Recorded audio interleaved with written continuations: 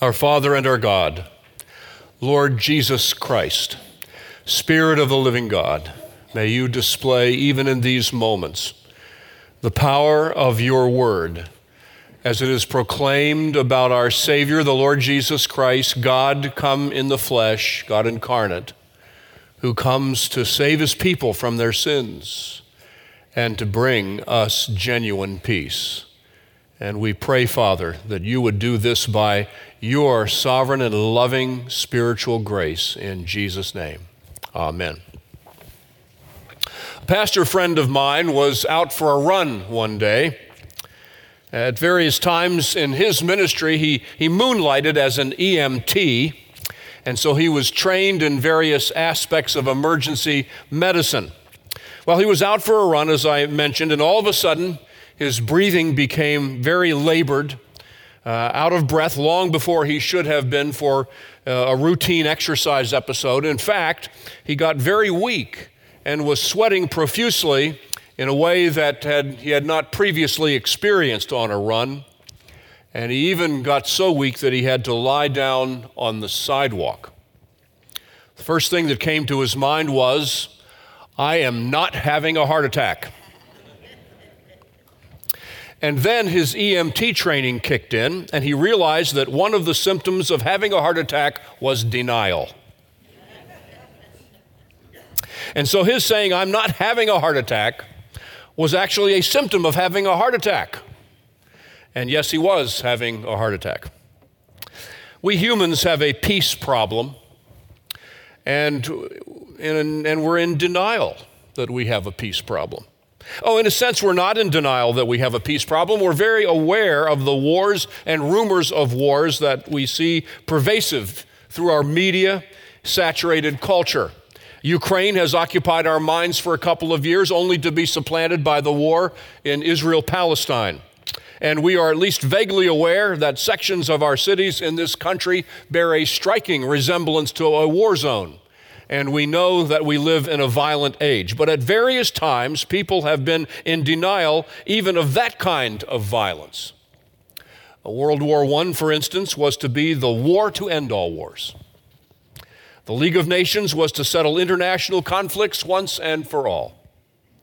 That turned out to be the voice of hubris, the epitome of cultural naivete. And then came World War II. Neville Chamberlain, Prime Minister of Britain, goes to Munich and he gets Hitler to sign the Anglo-German agreement in which Hitler agrees to limit annexation of Europe to the Sudetenland and preserve Czechoslovakia's independence, and that Germany and Britain would never be at war with one another again. He returns to Britain triumphant, greeted by throngs of exuberant crowds. He addressed the crowd from a balcony at number 10th Downing Street and declared, I believe it is peace for our time.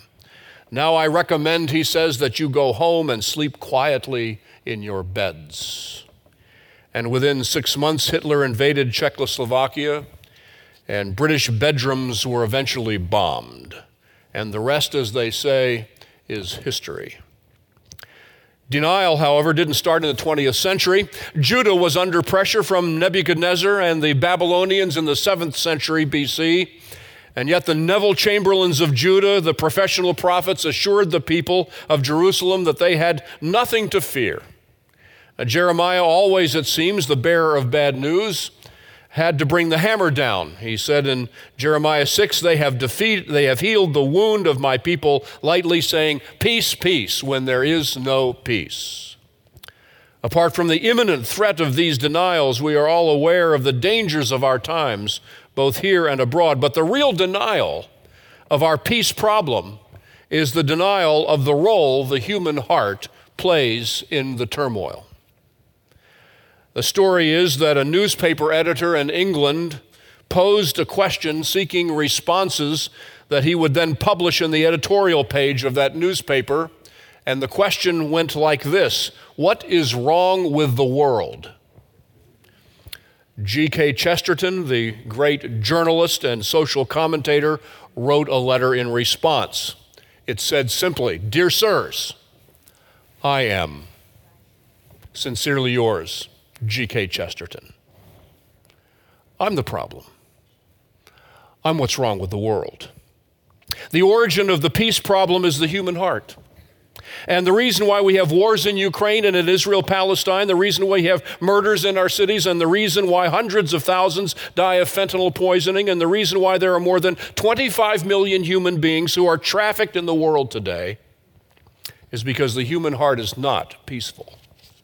In fact, the human heart is sinful. The human heart is wicked, in fact, at its very core. The default setting of the human heart is selfishness. And the society and its media reinforces that tendency and disposition. We find this testimony early in Scripture. Genesis 6, the Lord saw that the wickedness of man was great in the earth, and that every intention of the thoughts of his heart was only evil continually. Jeremiah says it in Jeremiah 17, the heart is deceitful above all things and desperately sick. Who can understand it? That's what we are in denial about. We are in denial that the root of hatred and violence and war and conflict lies within each one of us. And we're unwilling to admit that. And instead, we're willing to chase after rainbows of phantom solutions to these problems, especially when those solutions amount to the removal of all of those who don't see the world the way we do. If we can't kill them, we'll cancel them. If we can't persuade them, then we'll silence them one way or another. Of course, the world is filled with counterfeit peace movements. We saw it in the 60s, the flower children, aka the hippies, who gathered in places like Haight-Ashbury in San Francisco in the summer of love in 1967, distributing flowers and calling everyone to idyllic lives of peace and love. But the flower children had no impact on the human heart, and they had no impact on the world as a result. We see it all the time in our political discourse, how politicians speak in messianic terms during election seasons, of how under his or her leadership, this conflict or that war or this other problem would never have happened. But not one of those politicians, from whatever side of the political divide, has any solution to the human heart. We see it through the peace through strength ideology. However prudent the geopolitical strategy is to keep the lid on violent extremism and the elements in our world, no solution for the human heart flows out of the cabinet rooms of the world's superpowers. In fact, that was the strategy for peace in the ancient world. And the current iteration of our day is barely a sanitized version of the brutal Pax Romana. That was a period of about 200 years, spanning the time of Caesar Augustus and ending with the death of Marcus Aurelius. And yet historians will admit that the designation of Pax Romana, the peace of Rome, was misleading at best. Historians will say that it's pretty much like what they used to say about the Holy Roman Empire. It was neither holy nor Roman nor an empire. The Pax Romana was anything but peaceful. It was a relative peace in which the hegemony of Roman rule reached its zenith, in which Rome ruled 70 million people, about 33% of the world's population at the time, and governing Europe from Spain to current-day Turkey and most of the population centers of North Africa, the entirety then of the Mediterranean basin. It was a time of prosperity and trade and travel, but it was all achieved and enforced by the brutal boots of the dictators' armies, and it had nothing to do for the human heart. Every single human ideology, political or otherwise, is a counterfeit peace movement. And today's incipient neo-Marxism, which is so pervasive in our universities and even in our schools, is no different. Human history is a history of lost causes. It is against the backdrop of counterfeit peace that Isaiah speaks. He says in Isaiah 9, the people who walked in darkness have seen a great light. Those who dwelt in a land of deep darkness, on them has light shone. You have multiplied the nation. You have increased its joy. They rejoice before you as with joy at the harvest, as when they are glad when they divide the spoil. For the yoke of his burden and the staff for his shoulder, the rod of his oppressor, you have broken as on the day of Midian. For every boot of the tramping warrior in battle tumult and every garment rolled in blood will be burned as fuel for the fire. And what is it that will achieve this destruction of the destroyers? What will achieve true peace for our time, indeed, peace for all time? Well, it's shocking. It's a child. For unto us a child is born. To us a son is given, and the government shall be upon his shoulder, and his name shall be called Wonderful Counselor, Mighty God, Everlasting Father, Prince of Peace. Of the increase of his government and of peace, there will be no end on the throne of David and over his kingdom, to establish it and to uphold it with justice and with righteousness from this time forth and forevermore. The zeal of the Lord of hosts will do this. True peace delivered by this child born, this son given. The peace here is shalom in Hebrew. It's delivered by the Prince of Peace, delivered by, in other words, the executive officer of the Godhead, but not a prince who enforces this peace by dictatorial boot, but one who by love transforms the selfish and wicked and hateful human heart by his grace. It is this Prince of Peace that we focus on in this final message of Advent this season. First, the peace in view in this passage, this shalom, is not the mere cessation of conflict or of war, not the bare suppression even of violent expressions that is the most we can hope for in the merely human sphere. True shalom is that and much more. It's a settled satisfaction, a confident rest that all enmity and all antagonism have been resolved, a sense that from the inside out, a genuine sense of well-being pervades the human personality and extends through all relationships. Todd Wilson puts it this way: not simply a psychological ease, but a holistic sense of fulfillment, well-being, and flourishing. Cornelius Plantinga summarizes the message of Isaiah in this passage, in which he says, they dreamed of a new age in which human crookedness would be straightened out, rough places made plain, the foolish would be made wise, and the wise foolish. They dreamed of a time when the deserts would flower, the mountains would run with wine, weeping would cease, the people would go to sleep without weapons on their laps. People would work in peace and work to fulfill to fruitful effect. Lambs could lie down with the lions. All nature would be fruitful, benign, and filled with wonder upon wonder. All humans would be knit together in brotherhood and sisterhood, and all nature and all humans would look to God, walk with God, lean toward God, and delight in God. Shouts of joy and recognition would well up from valleys and seas, from women in streets, and from men on ships. Plantinga summarized it by saying, the webbing together of humans and God and all creation in justice, fulfillment, and delight is what the Hebrew prophets call shalom. And in this text, the Prince of Peace will accomplish it in two ways which human efforts have always sought but never been able to attain. He will end war. He will break the rod of the oppressor. He will destroy the artifacts and instruments of war once and for all. He will rule also in a way that promotes universal well-being and safety and security and human flourishing, increasing his government and peace, ruling with justice and righteousness, which human actors can never seem to even approximate. And he will do that heart by heart. And then by extension, heart from heart to relationship by relationship, and then church by church, and society by society. Isaiah said in Isaiah 11, they shall not hurt or destroy in all my holy mountain, for the earth shall be full of the knowledge of the Lord as the waters cover the seas.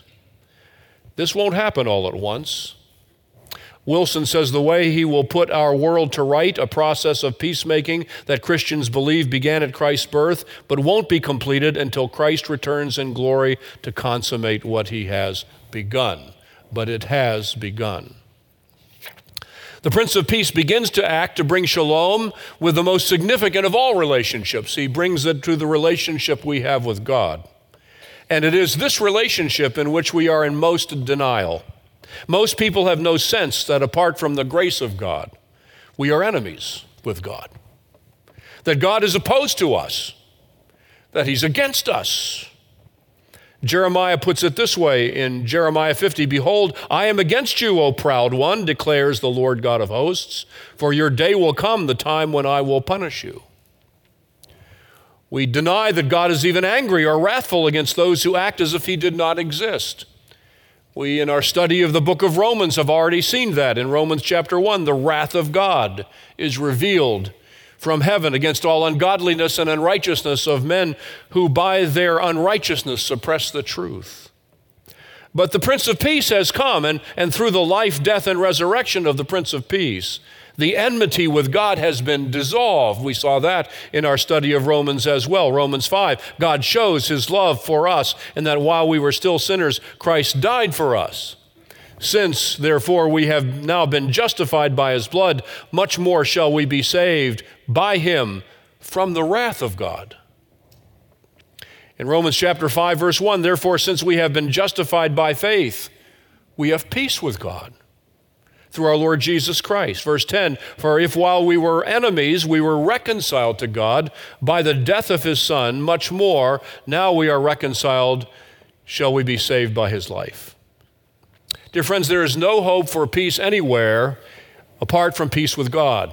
Peace with God by stop being in denial. Peace with God by stopping our incessant presumption that we're just okay without God. A peace by stopping our prideful attempts by which we presume we can earn favor with God. Peace by stopping our refusal to consider God in our thinking. But peace with God by faith in Jesus Christ. Paul says, "For all have sinned and fall short of the glory of God, and are justified by his grace as a gift through the redemption that is in Christ Jesus, whom God put forward as a propitiation." There it is again, very good. "By his blood to be received by faith." Propitiation, do you remember what that means? A propitiation is a wrath-removing sacrifice. In other words, you could say it positively, a peace-supplying sacrifice. Redemption received by faith by trusting in the finished work of Jesus Christ, by trusting in his life and his death and in his resurrection. Do you have this peace with God? Do you? There is no hope anywhere in this world apart from peace with God. And once you have peace with God, then you can have peace within, peace in your own soul. The New Testament makes the distinction between peace with God and the peace of God. Philippians says that peace is within is the peace of God. Paul says, "Do not be anxious about anything, but in everything by prayer and supplication with thanksgiving, let your requests be made known to God." And here it is, "And the peace of God, which surpasses all understanding, will guard" what? "Your hearts and your minds in Christ Jesus." What are your anxieties? What are your fears? What are your cares? What do you worry about? What wakes you up at night? What do you fret over? When you have peace with God, you can ask him by prayer and supplication, and he will give you the peace of God, peace in your heart. Peter puts it this way, "Humble yourselves, therefore, under the mighty hand of God, so that at the proper time he may exalt you, casting all your anxieties on him because he cares for you." Cast your cares on Jesus, and you will have peace in your hearts. Jesus himself said, "Come to me, all who labor and are heavy laden, and I will give you rest. Take my yoke upon me and learn from me, for I'm gentle and lowly in heart, and you will find rest for your souls. For my yoke is easy and my burden is light." Dear friends, come to Jesus. Come to Jesus. He's the Prince of Peace, and he will give you rest in your souls. He will give you peace within. And then there's peace in the church. Of course, if you have peace with God and peace within, that will carry over into peace in the church, peace with your brothers and sisters.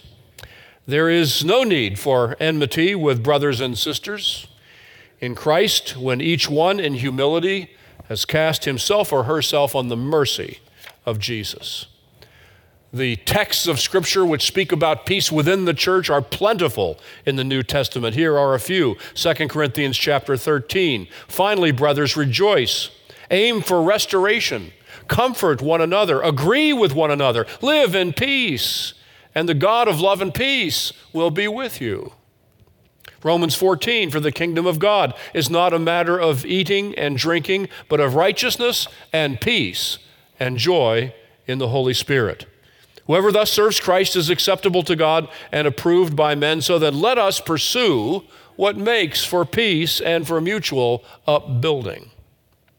Paul in Colossians 3, above all these things, put on love, which binds everything together in perfect harmony, and let the peace of Christ rule in your hearts, to which indeed you are called in one body, and be thankful.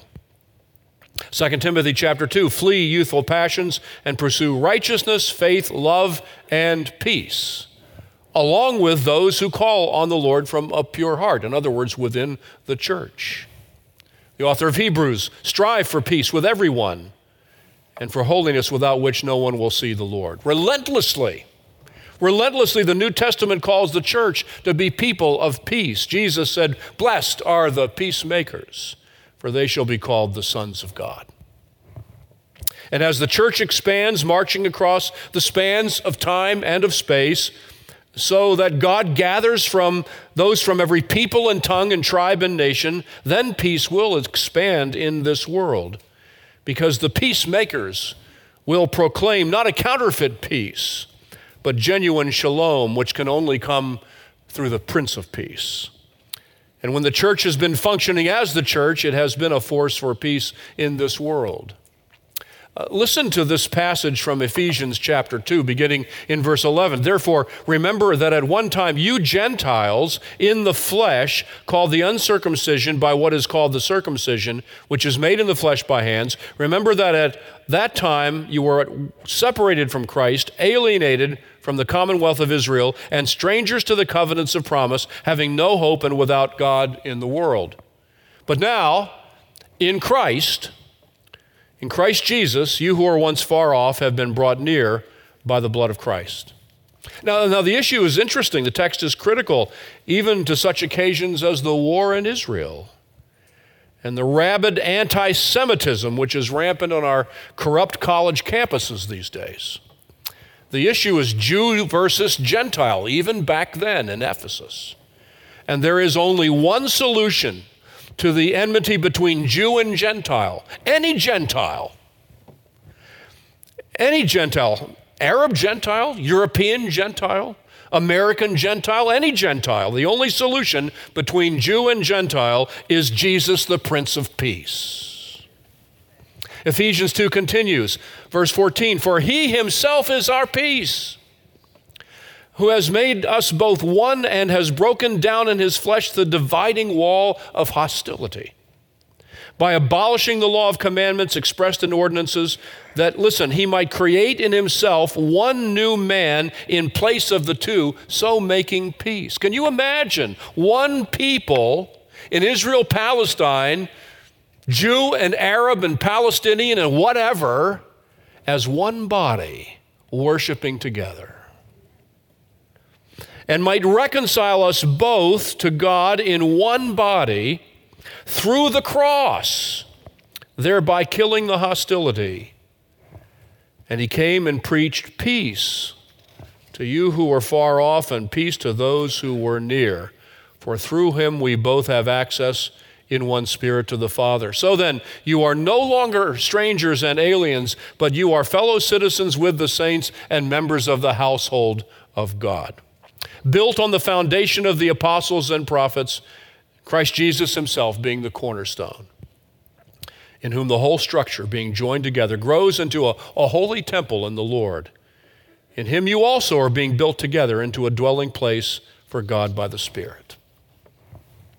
This baby born, this son given, this wonderful counselor, this mighty God, this everlasting Father, this Prince of Peace, is the only way we can have peace with God, and the only way we can have peace within ourselves. and the only way we can have peace in the church, and the only way we can have peace in the world. But dear friends, the Prince of Peace will prevail. And if we truly want world peace, which everybody says they want, then we will do everything we possibly can do to spread the gospel of peace to every corner of this globe. That's our purpose. When Russians and Ukrainians embrace the Prince of Peace, there will be no more war in Ukraine. When Jews and Palestinians embrace the Prince of Peace, there will be no more war in Israel-Palestine. When African Americans and white Americans and Hispanic Americans and Asian Americans embrace the Prince of Peace, there will be no more racism, no more violence in the streets, no more destruction in our cities. When Democrats and Republicans embrace the Prince of Peace, there will be no more rancor in our political discourse and no more hateful lies and accusations. And the Prince of Peace will prevail. And we in this church and in every genuine church of Jesus Christ will do everything we can do to proclaim the gospel of peace to every people, tongue, and tribe and nation. Not just abroad, but right here in this community and in this state and in this nation. That's the message of the Prince of Peace, our Father and our God. So move among us in this place among this people to be instruments of peace, so that the gospel of Jesus Christ will prevail all over this globe. It's in his name that we pray. And all God's people said, amen.